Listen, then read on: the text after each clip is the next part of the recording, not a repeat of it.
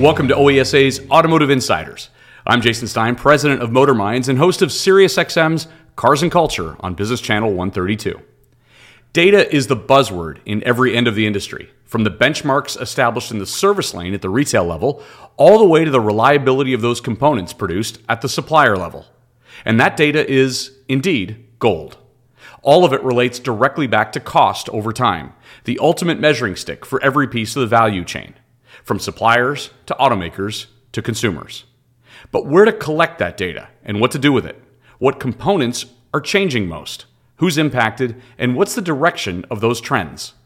WePredict has the crystal ball, primarily because it has the data. WePredict provides predictive component quality, service, cost, and competitive benchmarking analysis to major OEMs, suppliers, tech companies, and industry organizations. In essence, they can predict because of the billions of service records and tens of millions of vehicles in their database. In part one of this two-part podcast, Renee Stephens, Vice President of Automotive for WePredict, talks about the power of analytics, the increasing nature of service costs in the industry, as well as the impact on suppliers. She leads the product development and implementation of an all-new industry-first competitive automotive warranty benchmarking study. And now, my conversation with Renee Stephens.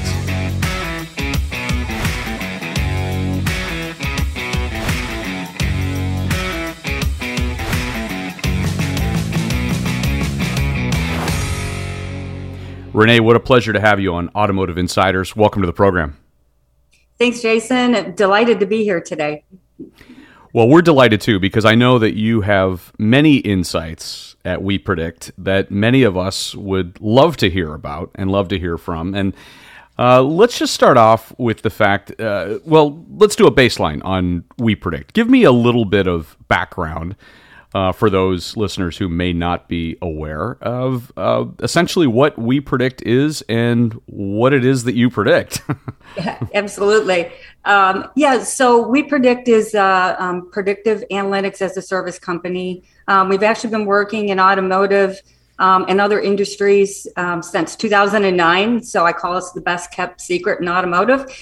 So typically what we do is we take information like service information or other information a company may have, and we tell manufacturers about their parts and components, about here's how they're doing in the field.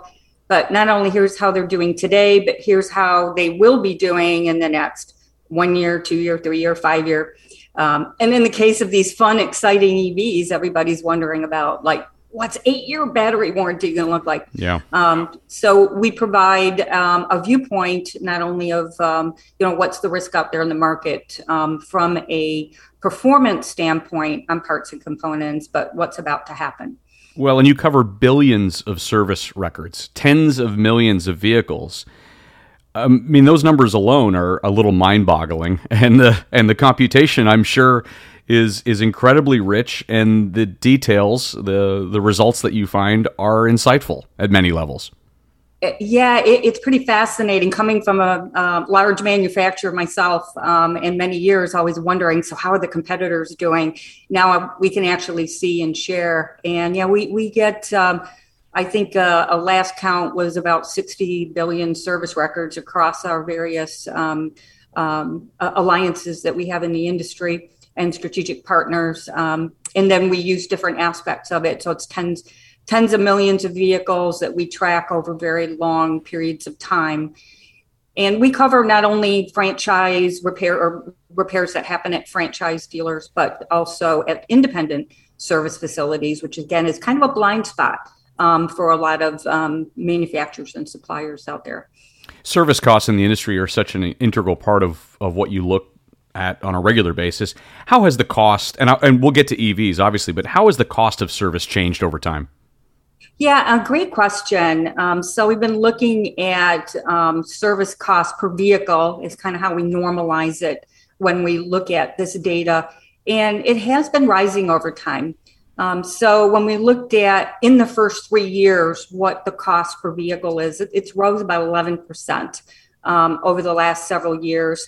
And it went from about $660 up to about $731 per vehicle that they spend in that first 3 years, looking at that. And It's kind of a mix. Some people say, well, parts are more expensive, but also labor is more expensive. So parts grows about 10%.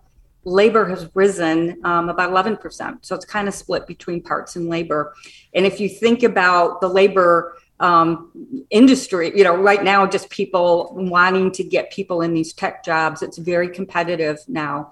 And so, you're starting to see those labor rates that are higher than they were in the past. I imagine we're going to see that skyrocket during your next analysis.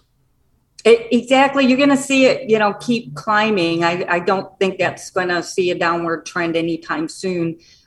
Because the competition for technical people, and particularly service tax and service advisors, is very fierce right now out there. Ask anybody at any dealer in the industry. What components are changing the most? Yeah, well, when I look at technologies, a lot of people think, okay, new technologies, rising the fastest. One of the things I do find is I'm seeing a lot of that new technology we tend to put in premium branded vehicles first. So the biggest cost increases I'm seeing are in premium vehicles, and that's about an 18% cost hike over the last 3 years versus non-premium or mass market brands are about 4% increase. But the things like warning systems, so if you think of all the bells and whistles we're putting on vehicles, we're telling people more. There's a lot on warning systems that we're seeing. All of these automated cruise, so the portions of ADAS where we're helping that vehicle to either, maintain its speed, do lane changes, so that cruise control aspects are also rising as we're putting that tech on more vehicles and advanced technology. But also things like park brake, because we've got park sensors, we're doing, braking in different ways, allowing people to park in different ways. So cameras associated with that. But another interesting one is lighting. And that was kind of a surprising area for me. And then as I start to look at, and you look at some of those great new vehicles they're launching at CES and stuff, the lighting they're putting, both interior and exterior, is really advanced from what they used to put into vehicles. So again, starting to see those rise as well. Not intuitive that lighting would be a major component that would be increasing. I wouldn't have guessed that. Yeah, but we have areas that are improving. We also like to tell drivetrain fuel systems are coming down. Obviously, they'll be changing quite a bit as we get to EVs, but things like airbags, HVAC systems, and we're starting to see those rates, drop to some historic lows when you look at service costs. So again, that's good news. So who feels the brunt of that, Renee? Is that manufacturers, or is it passed along to the consumers, or is it both? Yeah, so, if you look at the costs that are spent in general during the first 3 years, it's pretty evenly split between consumers and manufacturers. So consumers will shoulder about 46% of the cost in the first 3 years because we look at things like maintenance as well. But then manufacturers, they look at about 54% of that. However, when we look at the increase, it's mainly the manufacturers that are bearing that big increase. When we looked over the 3 years, consumer costs only went up about $1 per vehicle versus manufacturer costs rose about 11%. So a lot of that currently the manufacturer is bearing in that first 3 years. But as you get beyond that, again, consumers will be more and more bearing the brunt of that.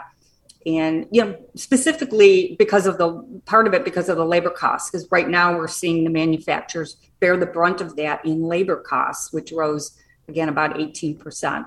And it's also on maintenance. So a lot of people think, okay, maintenance, we're not going to see much change in that, but we are seeing rising costs in maintenance too, which eventually, as you get beyond these maintenance service plans that some manufacturers are offering, the consumers will be the ones that will be picking up that tab. How about the impact of, primarily our listener base here, but suppliers?